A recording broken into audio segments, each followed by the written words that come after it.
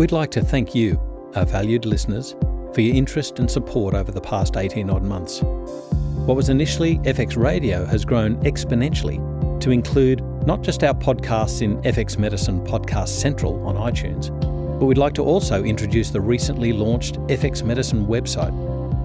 This is our reservoir of resources, research and educational content for complementary medicine. Come and be a part of the community at fxmedicine.com.au.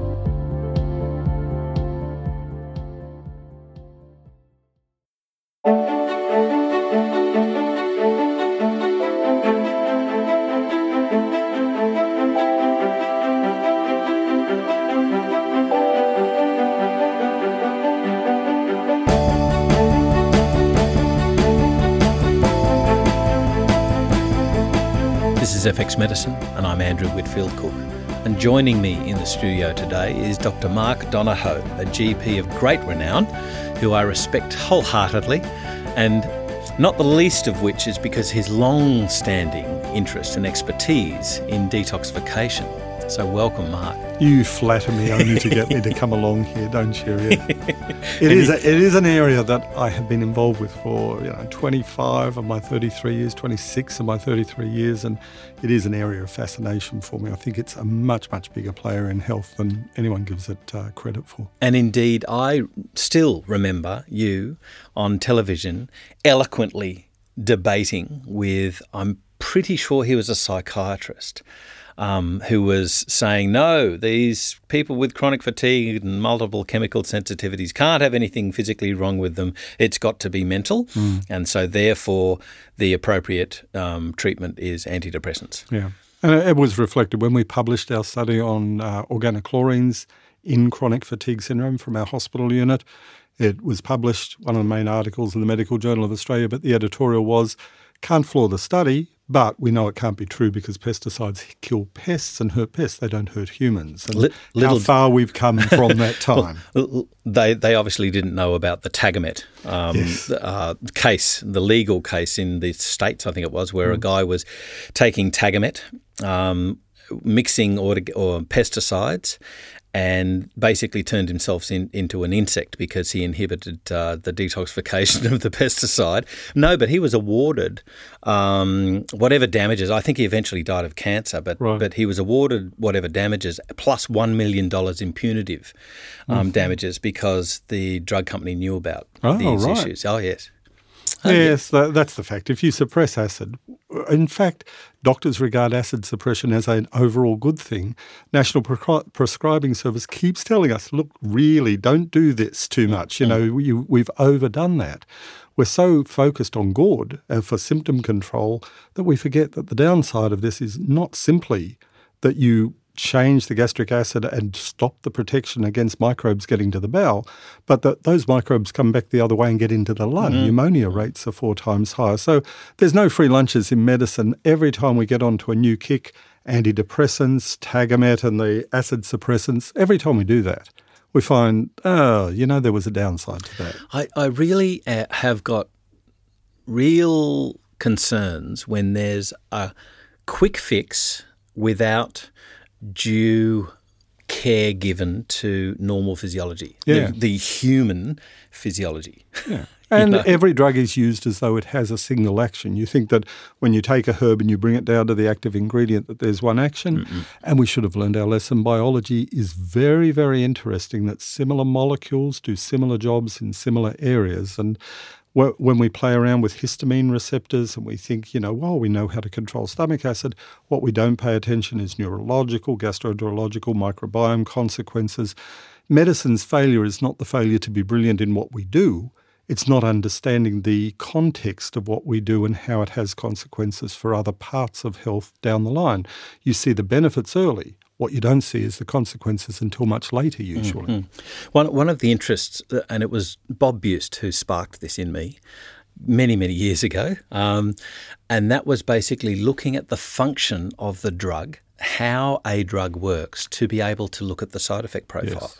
Yes. Hence, the classic ones was, the blood pressure drugs with cough, because they're working on angiotensin II, things like that. So I think the issue is to know the physiology the human physiology, and then apply a drug or any therapy to that, and look at the consequences of such. I think. Yeah, we've really I got to agree. be But mindful. also to think of drugs in terms of toxicology. We're so keen as doctors to know the upside and the indication of the drug that we lose all of our common sense about the toxicology of a foreign molecule.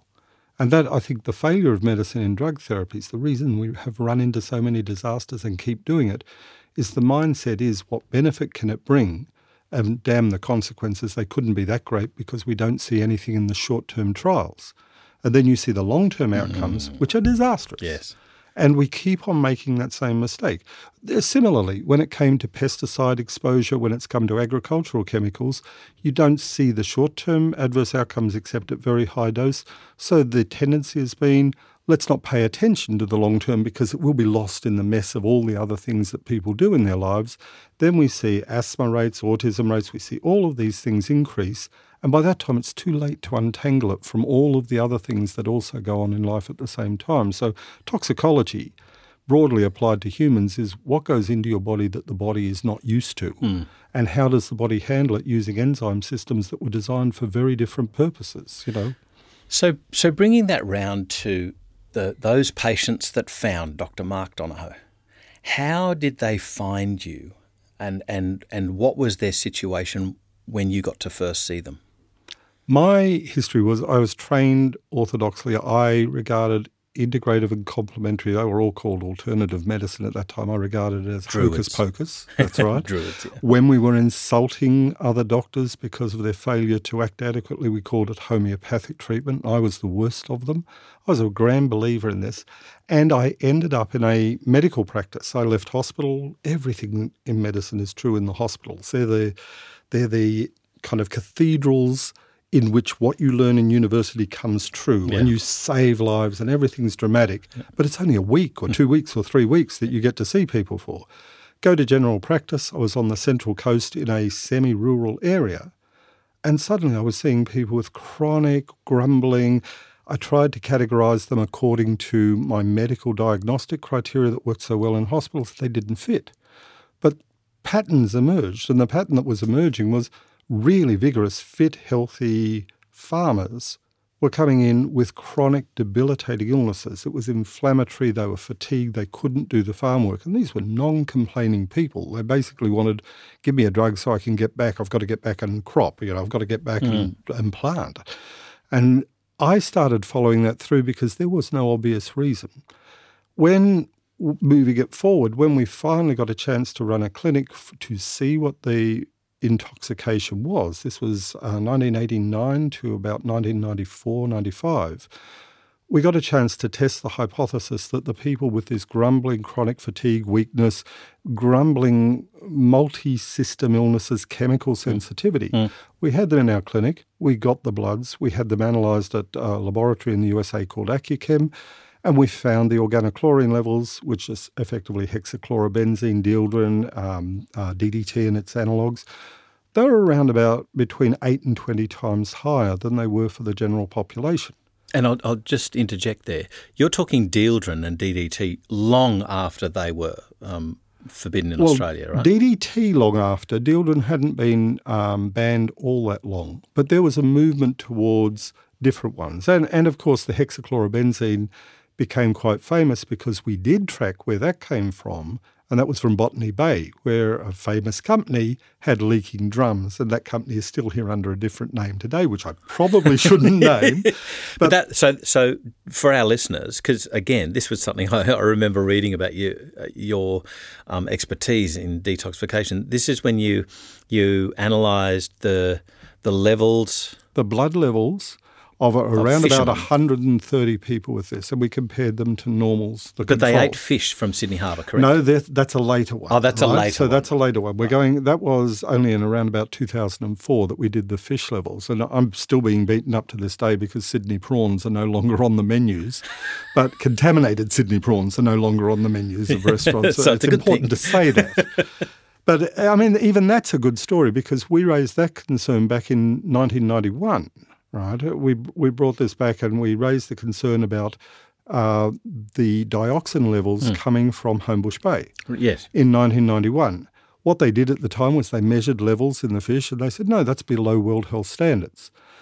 20 years later, there's a sudden panic when levels that were lower were no longer. The World Health Organization dropped by a factor of 10, and so we were exposed to very high levels, every one of us. There was no bother because the standards said we don't have a problem with that. Yeah. Move on the 20 reference years, range that's changed. Right. The reference range turned into panic, banning of fishing in Sydney Harbour. And I sat there bemused because, yes, it was still safer to not have commercial fishing in Sydney Harbour. Yes, it had been stirred up by the whole Olympics thing and, disturbing the soils and everything up there. But effectively, at a time when it was safer, we banned fishing but had no problems with it at a time when it was higher. But going right back to that early time, what we published was, here's an interesting fact. Those people randomly selected from the healthy population compared to those who have chronic fatigue syndrome, who were referred to our clinic, the difference was massive. The question that we couldn't answer was, is this because of high exposure or because of failure of detoxification? And so I think what's become clear is there's two groups, the farmers and the agricultural workers. It was a high exposure issue that ruined them.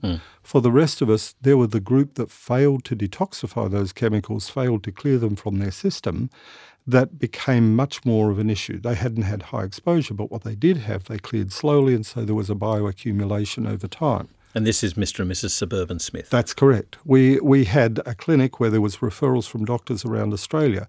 1/3 of all referrals were from agricultural Australia, which represented only 2 or 3% of the population. And any farmer came to the city with great difficulty. They did not want to come or be there. Yeah. But what we did show at that time is we could raise the detoxification rate. We could clear chemicals from those people's system in a 3-week period as much as they could do in 2 years, or what you would expect in 2 years. What we also showed was that was a bad idea if the person was unwell to begin with. Going in for rapid detox with no protection, with no thinking about how do you prevent exposure when they get home, we were actually putting people at risk. And we had to admit that at the end. What we found was, yes, people were detoxified, and we have never been able to do long-term follow-up, but at least at the 6-month mark, they felt significantly worse cleared out because now they had been in a clinic 3 weeks without exposure, they'd been detoxified, and they had all the risks of too rapid a detoxification. So our lesson learned was, if you don't protect a person, if you don't have good nutrition, good gut, you don't have the antioxidant and the enzyme systems working, it is harsh to just race in and detoxify a person. And I see this today in my practice, that over and over people are saying, oh, you're toxic, let's do a rapid weight loss. Crazy. And the rapid weight loss releases, say, 7 kilograms of fat over a month or so, and all of the fat-soluble chemicals come straight into the circulation, hit the brain, hit the liver, hit the kidneys, and you can actually see the liver function change negatively when you overdo that detoxification. We got too keen. Knowing too little is the same as not knowing enough from the orthodox medical profession. We knew too little about what are the consequences of charging in and trying to do good when you haven't got the protection in place.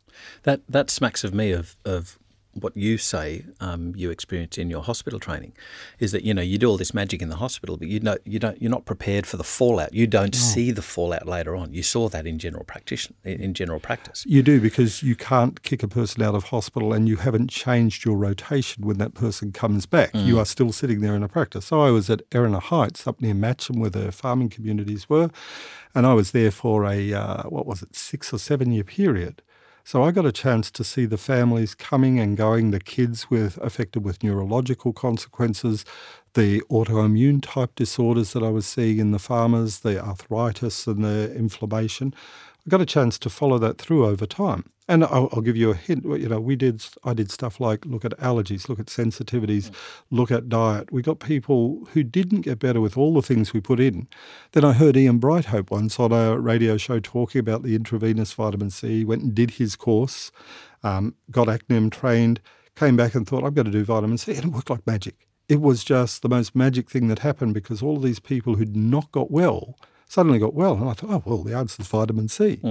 Start that as the first thing for everybody, and I made people sick with the vitamin C. It didn't work like magic unless all the other work had been done. So the training my patients gave me there was, when it comes to toxicity, If you've done all the groundwork, detoxification is just brilliant. Managing the viruses, giving the intravenous vitamin C, which we thought at that time was pure antioxidant, and now we understand there's a kind of pro-oxidant kick, and this follow-through is a bit of an antioxidant mop-up.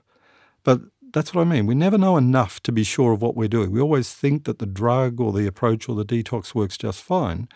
And that's where I come back to a real respect for traditional medicine. Traditional medicine has had to deal with hundreds, if not thousands of years of doing this kind of thing. So the failed forms of treatment, the ones that made people sick, start to die out over time because the people who die out themselves. So, yeah, we learned good lessons there. But detox is not a clean, easy thing to do. You can't just give, so penicillamine for copper toxicity takes the copper out, takes zinc out, takes other elements out. Yeah. You don't know the consequences of what you're leaching until too late. Yeah. We have a target that we're trying to win, but the medical model just doesn't work well when you need a holistic and broad-based system of detoxification. So when you spoke about, your acute, if you like, toxicity from farmers overloading a system, and you spoke that there's this huge issue, 66% of your patients were those people that couldn't effectively get rid of those. And that, to me, is one of the big problems that I used to see with these very quick, as you say, the detoxification programs where there's, the weed, feed and seed sort of stuff, where it was just too quick. Yeah. And so I'd see chronic fatigue patients just cycling at a lower ebb. That's all you did. You just cycled them down there rather than up here. What happened was my practice was built on others detoxifying too quickly because people came along to me because they entered a detox. It messed them up terribly, or it exacerbated their illness terribly. And that still happens to this day. In the last week, I've seen 2 or 3 people with this same pattern. Well-meaning practitioners going in, instead of drug therapy, say, we know how to detox. And the enthusiasm carries it for a short period of time. The detox is real. But just because you can do something doesn't mean you should do it at that time. And I think what we learned, we had a kind of a learning experience from our time in the clinic, which was avoid, protect, detoxify, and then educate. That it was not the detox. We wanted just the D. Yeah. But the avoidance is essential. If you put a person back in the environment, whether that's the food they're eating or the chemicals they're working with or the agricultural area, then you haven't gained all that much. All you've done is educate a set of enzymes on how to do a job, whereupon the person goes back and may be more toxic. We'll get into that with phase 1, phase 2. The protect means you've got to have the protection in place. You have to be confident that that person can sustain the mobilization of toxins. If the toxins are coming out of the fat stores and coming out of bone, and you've got kidneys which are on the edge, and you've got a liver on the edge, and you've got a brain which is, variable, very twitchy function, you can almost guarantee you're going to push people over that edge. Then when you've got that done, the avoidance and protection, then a gentle detox building up so that you're paying attention to the person every step of the way and listening carefully for, hey, I'm starting to feel worse. What gets me to this day is the number of practitioners who say, that's a healing crisis. Let's double it. And then the person gets gets sick again. The healing crisis is way, way overstated, just like Herxheimer reactions are overstated. When things go wrong, we practitioners have to be honest about it and say, things are going wrong. I did not expect that. There's a big difference between... But it's a good thing because you know to change. Yeah, you can see that's something. Right. The feedback was harsh. In our clinic, when we went and had a look 6 months to 2 years after people exited the clinic, what we wanted to hear was how well people were doing because we already knew the short-term data was we cleared the toxins. What we heard was the most effective thing done in the clinic, kinesiology. Really? Kinesiology, reflexology, the dietary advice, the psychologists, the practitioners, the doctors, and colonics, right? Colonics were the number one thing. So this goes into getting rid of... No, I know. It goes into what do you do with those organ systems? How do you do it gently? What was rated most positively was not what we knew we'd done. We knew the tissue and blood and the fat levels. We had done all the science on that. But that did not translate directly to what we wanted, which was better health outcomes for those people. And the story was, we were actually closed down effectively when auditors, very well-known auditors, critics of integrative medicine, came to the hospital and said, okay, for these people, what of all the procedures is the one that makes them feel best? Yeah. And it was a colonic. Yeah. And that was, oh my God, you are going back to the dark ages. But we had to report what people reported. Yeah. The saunas made them feel worse. The vitamin C often made them feel worse. The infrared saunas? Yeah. We made had them feel worse? Yeah, they made them feel worse because we had fully loaded people. And these were hospital admissions. These were not standard practice patients turning up. And this is not the same as every practitioner sees. But what we'd done was push them over that edge to sweat it out, to kind of get the mobilization of toxins. What I think the colonics did was that they took the toxins and they dragged them into the gut and they cleared out the colon, and so the contribution of the so-called auto-intoxication. And as we found out at the time, the colon is not a passive organ for detoxification. Oh, no. It is active in the fat-soluble items, and they come into, just as water is removed one way, you get the fat-soluble agents going the other direction. And so what I think were effectively doing was getting stuff out of the body, the same as you can with cholestyramine or any of these things that bind toxins in the gut. Yep. We were getting a colon full of stuff and the water was just washing it out before it had a chance for any further intoxication. So in a hospital environment, when you're doing colonics, what was your reported adverse event rate? In the hospital itself, virtually everybody. I laugh about forgive me. Adverse event from the actual colonic procedure, i.e. bowel perforations. Zero. Zero. So there was no safety issue with it? No, there was none. And it was warm, soapy water. It was not caffeine enemas or anything like that. It was the simplest thing. And what we were looking for, of all the things reported that allow a person to feel better during detox, what works best? We asked those people later, what worked best for you while you were in hospital? And overwhelmingly, it was not the things that we'd hoped for. It was the simple stuff of clear the colon. I've got to say, Mark, going in for a colonoscopy, a standard medical procedure, you don't like the preparation for it, but boy, do you feel clean and refreshed afterwards. I know. If it doesn't dehydrate you to the point where you collapse. Well, I was actually going to ask you about that. What about with these people that don't have really good functioning enzyme systems, which are reliant on electrolytes, and they've usually got poor hydration? What happens to their electrolytes when you're doing bowel washouts, when you're doing colonics? I think there's a much bigger issue than just that. I mean, we have problems with people with fatigue syndromes and intoxication. We have problems with them maintaining aldosterone, antidiuretic hormone. The whole issue of low blood pressure dropping lower is still a bit mysterious. They don't fit any decent category. It's not a pituitary adenoma. It's not a failure of any system. But these people typically will pee out 3.5, 4 litres per day. We give them a urinary bottle of 4 litres. Many of my patients fill it on a standard 24-hour assessment of their output of trace elements or toxic metals. And it's been a point of concern. Forgive me, sorry. So this is before treatment. They pee out huge amounts. People turning up, I routinely was doing an assessment of their trace elements for people where there was evidence that they may have malabsorption or problems like that. The kidneys are a really useful organ. Yeah. They salvage every molecule that they can for things that you are short of, and they wash out stuff that you have in excess. And so looking for trace and toxic metals made sense. But what was outstanding was that the typical average Australian's output is 800 mils to 1,500 mils per day. And that's the 95% confidence intervals fall within that of a healthy Australian adult. We have people, I can't remember the last CFS patient who's peed under 2 litres, but it's typically up at the 3 or 4 litre range. Very dilute urine, and they're low in blood pressure. So do you use that as an assessment? As in, how much do you pee per day? I use it oddly as an assessment of when people are getting better. It's a really simple thing. They can pee for a day into a bottle, and when their urinary volume goes down and the urine is more concentrated, that's at a point where recovery is reasonably good. When things go off, they start peeing more. Now, I worked for 2 years with a renal physician in Western Australia to try and figure this out. What is going wrong? It's partly pituitary, partly hypothalamic. There seems to be a whole mess of things. The patients were not drinking because they believed it to be good for them. They drank from thirst. So initially it was, that's diabetes insipidus. It wasn't. It's diabetes. No, it wasn't.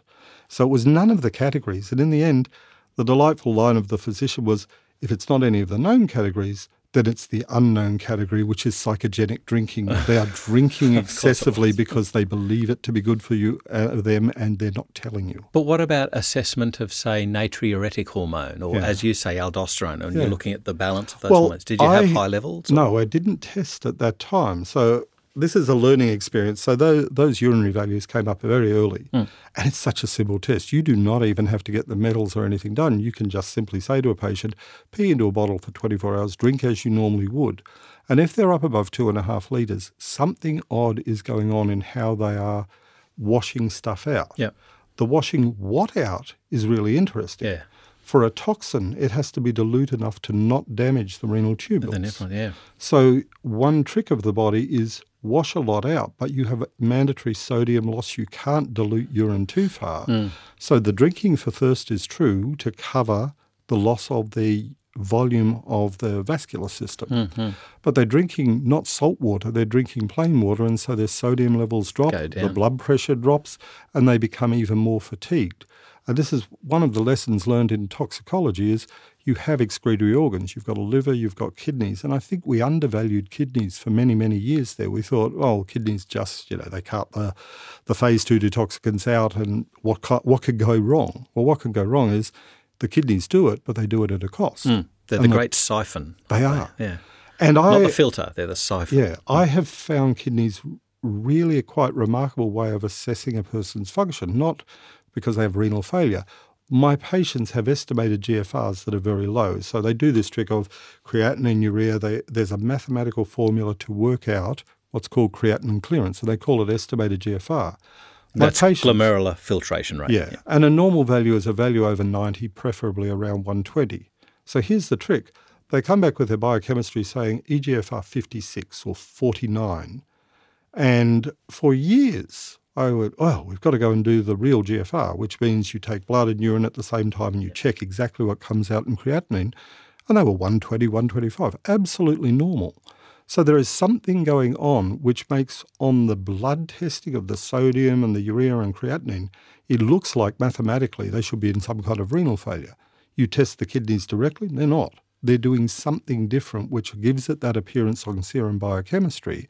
And a good simple test is the estimated GFR versus the real GFR. In my patients, the estimated GFR is around about half of what the real GFR is. Wow. GFR meaning glomerular filtration rate. Yeah. And so we're learning lessons about a detox organ having to do a job that it's probably not well designed to do, and the tricks that the body can get into. It's not purely aldosterone, although I measure that now. And since the Bioceuticals conference earlier this year, I measure the plasma renin activity as well. There are clear mismatches there. Low aldosterone over and over and over, sometimes falling off the bottom of the scale, most often not. But you can see the body struggling to maintain a blood pressure which is adequate.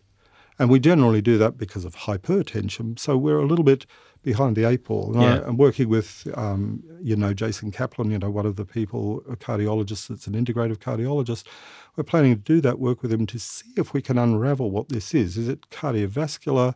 The initial problem is low blood pressure and weakness and fatigue. But he and I both agree that you can't just up the blood pressure and expect a person to get better. That's paying no attention to the process. I was speaking to somebody just earlier today, indeed, who had low blood pressure, reported that to her local GP, and they said, eat more salt. Yeah. It was like... I have to say that as well until we find out a mechanism. I think there's brilliant openings for researchers in this area. Something odd is going on. Well, interesting, what she was pointing out was increased salt intake can have or is associated with an increased TH17 recruitment. So you're then recruiting an inflammatory sort of process, which may affect your detoxification. Yes. Which Mark Houston talked about, salt intake, the negative side of it, and there's the positive side. Somehow you have to get this in. I have a couple of patients who have the PICC lines, the intravenous lines, where their lives are still dependent upon them getting 3 litres or 4 litres of saline or Hartmann's in every single day of their lives. Yep. The hospitals that said, no, that can't be true, you don't need it, completely unable to take them off. Without one of them, her blood pressure dropped to about 40 on unmeasurable. Wow. And they had to resuscitate her through intensive care. It's amazing how even in the hospital units, we are so sure that we're right that when something like that happens, there's no explanation, so it's thought to be psychogenic. The psychiatrists have become That's a pretty the garbage severe bin. You think yourself Yes. to an acute Your death, anyway. fear of me taking you off that drip suddenly dropped your blood pressure to a level that doesn't sustain life. Pointing the bone. Yes. So talking about detoxification, talking about these patients that are sick with chronic fatigue syndrome, multiple chemical sensitivities, one thing that I did want to point out was your history where you spoke about your work in the hospital was that you were very unique in that you had these truly hypoallergenic, like clinic sort of rooms with ceramic walls, indeed, where you could stop the paint and other toxicants. There was no paint. But I mean, it wasn't unique. We copied Bill Ray's clinic, and so we got a lot of advice from Bill Ray's clinic in Houston. We got a lot of advice from the laboratories that we were using about what would be the surfaces that could emit or re-emit these toxins. And we had a $500,000 ventilation unit with filters that just cost a fortune. So we had the cleanest air in Australia in that place. We measured it. We constantly monitored it. And here's the funny thing of that clinic. We made the air so clean that we ran into a problem with normal nursing staff, that people who did a double shift in there, in other words, they were in there for, 16 hours, when they went outside they got headaches, they were unwell. That if you remove a person from all day-to-day, life-to-life, atmospheric intoxicants, you do it for 8 hours, they get out pretty well scot-free. You do it for 16 hours, normal healthy nurses were getting really sick on exit from the clinic. Normal healthy nurses. Yes, maybe that's the wrong phrase. Once you're in the hospital system, that's maybe not true. But we had to limit shifts to be able to do that. And the worst thing was we had patients who came in we initially kept for the whole 3 weeks in the clinic. We could not discharge them because as soon as they left, they were sickened. And so we had to bring them back in and develop a discharge program, which was 5 minutes the first day. A whole week was taken to re-establishing their ability to manage outdoor air. They came in having breathed the outdoor air sick. They were better in the clinic, but every time they were exposed, they would get sick again. We had police bringing some of them home saying, we found another wanderer, disoriented after they got out there and couldn't speak. So talking about a treatment program, and I know this is a piece of string, a ballpark sort of thing, but with generalities, taking the load off toxicants, what sort of things did you institute? And then also, can you give us a broad feel as to what sort of therapy you looked at? And lastly, how did you prepare them for reintegration with the outside world? It is a very long story. The thing that we realised early was, what do humans have when it comes to intoxication? We've got a fabulous system for detoxifying what goes on in the gut. We have a microbiome that does phase 0 detox, that takes many of the things that could potentially kill us and turns it into useful nutritional factors. So a lot of the phenolics, the salicylates, the job of the bugs and the bacteria in the bowel is to transform them to things that really are useful or that we have at least adapted to. Whereas these days, where do many of our intoxicants come from? They come from the respiratory tract. Now, in the past, you have a gut which can be intoxicated and a liver whose whole job is to stop that intoxication running any further. The whole portal system goes to the liver. Its filtration, enzyme and regeneration capacity is massive. So throughout the history of humans, primates and most mammals, the liver has been the protection against the one major intoxicant, what you eat, and what finally makes it into systemic circulation. There is no liver for the lung. What you breathe in goes through the lung wall and enters general circulation with the next pump of the ventricle, distributing that evenly around the body. And so what we did recognise after a while is many of the intoxicants that a person should have handled, they didn't, because the liver is not getting the first run at the blood. The liver is in fact getting a kind of 10% or so each pass through, and there's plenty of opportunity for those toxins to lodge in fat in other areas, including the brain. 30% fat, it's a really good organ for toxicants to end up in. The other thing that we noticed was what people put on their skin. The intentional self-intoxication with cosmetics, with things which are used to enhance beauty, to change the collagen structure. it's easy to forget that the skin is a massive organ for absorption of toxicants. And now the focus on cosmetics and the focus on creams and the toxicology via the skin is something that we learned while we were in that clinic. Getting people off their cosmetics, you've got to see how hard that is for people who think the cosmetics are good for health.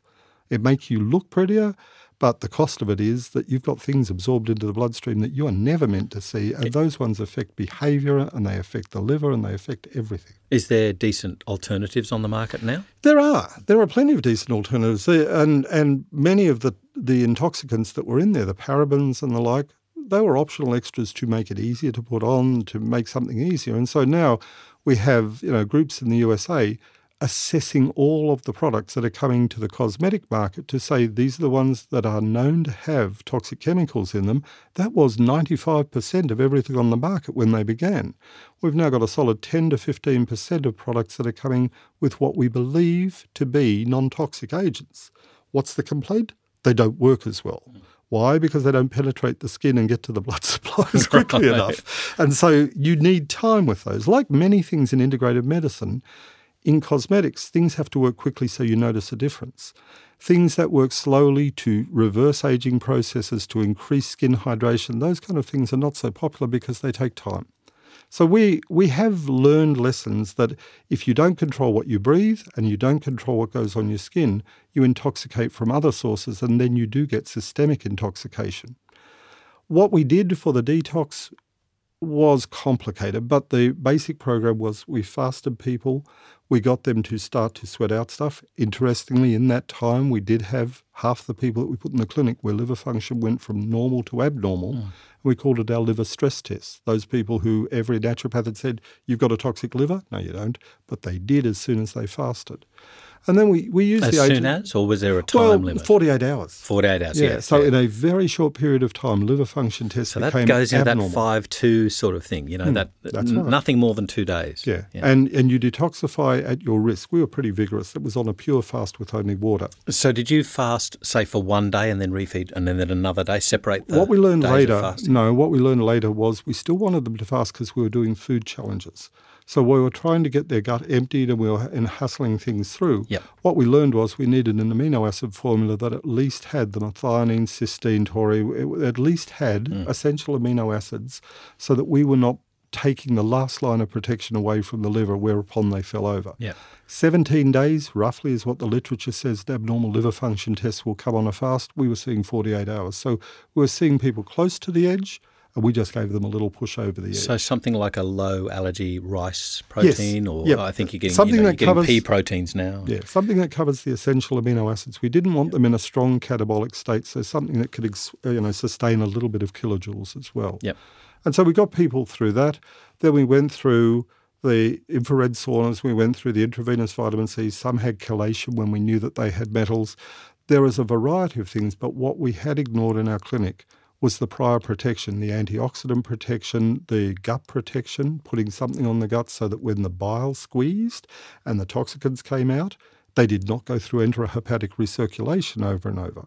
The colonics were a good method, we think, of extracting. And so the sweat and the colonics with the lowest adverse reaction, the sweat with the highest adverse reaction, and the diet with a pretty high adverse reaction. So if I had gone back in time, if we lived before that and did it again, my approach would be get them on the good antioxidant protection. Don't take them off that when they enter a clinic just because you're doing something active. And then when protected, bring the detoxification up slowly. Don't do it too quickly. Yeah, the detox is last, not first. And it involves the gut, and it's really critical to get the gut right because even the inhaled toxins, eventually the elimination has to be through kidneys, gut, or sweat, a little bit through breath. But if you have got everything coming through the bile, the fat-soluble stuff with inadequate bile salts, with an enterohepatic recirculation, if you're not taking it out of the gut and getting it through fairly swiftly, you get 7 or 8 times those molecules get recirculated and have to be done all over again. I'm convinced that you can do this with those fibres of the Kalahari, that there are things in the traditional ancient diets which bound the toxins and where the body got quite used to it. The fibre of fruit and vegetables is going to play a big part in the natural detoxification and the binding of many of those lipid-soluble agents.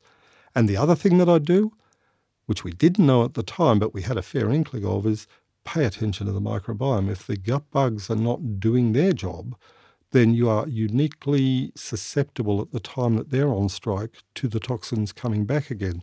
Their ability to utilise those toxins and turn them into something less toxic is what I call phase 0 detox. We have phase 1 and 2 and 3, and it's worth a really brief explanation. We only had phase 1 and 2 at the time that we were doing it. Phase 2 was glutathionation, glucuronidation, trans-sulfation, or the sulfation pathways. So it was the enzyme systems prepared it. This was like putting the garbage out, and then the garbage collection system was phase 2. There's now a division, which I think one of your speakers is talking about soon, of phase 3, which is the transporters out of the cell. That once you've bound it to glutathione, once you've bound it, that once the glucuronidation has occurred, the toxins are now bound, but they've got to still be transported. And that third stage of detoxification of the transport is really, really important. I'm busting to hear that at the seminar. Chris Shade seminar, yeah. So I'm busting to hear how that works, because that was never part of the mindset. It was phase 1, phase 2. Yeah. And what we tried to do was make sure we never pushed up phase 1 when the phase 2 was not adequate to cart the rubbish away. It was just like putting your garbage out and no garbage collector. He's a really interesting guy because he approaches it from a pharmacological perspective. He's a pharmacist. And so there's this impatient but responsible, he wants it to do a job. Yeah. So it's got to work sort of thing. Very interesting. But so what I would urge the listeners to change what I said earlier, the weed, feed and seed. I've never met anybody who actually did that program. So rather than that, it's like seed, feed, weed, seed, feed. So, it is. But you weed afterwards. Yeah, and it's hard, though, for a patient who turns up wanting to see changes quickly. Yeah. We are all pressured to do the medical model. And if there is some deep lesson to learn from integrative and complementary medicine and traditional medicine, is that recovery takes time and starting treatment takes time. So we know that it takes time on one end. What we've got to get people used to is the preparation for detox is really critical. The sicker the person is, the higher the need for avoidance for a period of time. And that can be 6 to 12 months for many toxins, some of the metals and the like. The protection so that you know the tissues are protected and the liver and the kidneys and the brain are not on edge. And when you've got a partial response in that area, a careful turning up of those things which encourage the detoxification. All the time putting something onto the gut to bind the toxins as they come out and paying attention to the kidneys, the urinary volume as a surrogate marker. When the kidneys are happy, they come back to just 1.5 litres a day because there's not the same load on them to detoxify and there's not the same dilution of urine and blood pressure drops. Dr. Mark Donohoe, we could talk about this all day. It's such a huge topic, and I would like to delve into a couple of areas. We could talk about it for a year because it's an emerging and evolving field. And I get concerned when you hear newspapers go, "Oh, detox is rubbish." It isn't. What's happened though is that we've turned detox into a trendy thing that you do in a 7-day clinic entry, and for well people, brilliant idea. You get a chance to clear out the gut, you get a chance to reestablish, press the reset button, microbes come back to life, and it's really good. For a sick person, there are significant risks that I just encourage practitioners to say, give me time. This is a 6-month to 12-month process. It is not a 3-week process like we did in the hospital. Indeed, ongoing. I think of the analogy of managing a biodynamic vegetable garden where you've got some weeds in there. Yeah. But you're constantly having to look after it and tend. But some weeds is not bad. It's when they overtake the vegetables that you want where it becomes an issue. Yes. So you're constantly having to slightly weed. I saw Robin Kirby's, well-known herbalist, Robin Kirby's garden. She's a herbalist. First time I looked at a herbalist's garden, I thought, well, there's only weeds here. Where's the magical flowers? Where's the pretty things? Where's all of that? The weeds often have a very significant contribution. The junk DNA, the weeds, the things we think are not biologically active, really, really critical. So the weeding and the seeding and all of that, taking its time, that works. Dr. Mark Donohoe, seriously, I love the way that you put everything into a functional perspective. I'm a practitioner, for God's sake. I've got to make people well. But you look at even the dysfunction, you look at how that has a function, and I respect that because people have got to look for how our body will try and protect us. Yeah. And I love the way that you sort of try and incorporate that and help your patients to regain their health. Yeah, half the time what we call disease is adaptation to the best way the body can manage. And the cost of that is adapting all the time means eventually something breaks and then it really is disease. So our integrative approach is take the load off, the disease does not occur. You get a chance to break that cycle which eventually degenerates into true medical disease. This is FX Medicine and I'm Andrew Whitfield Cook.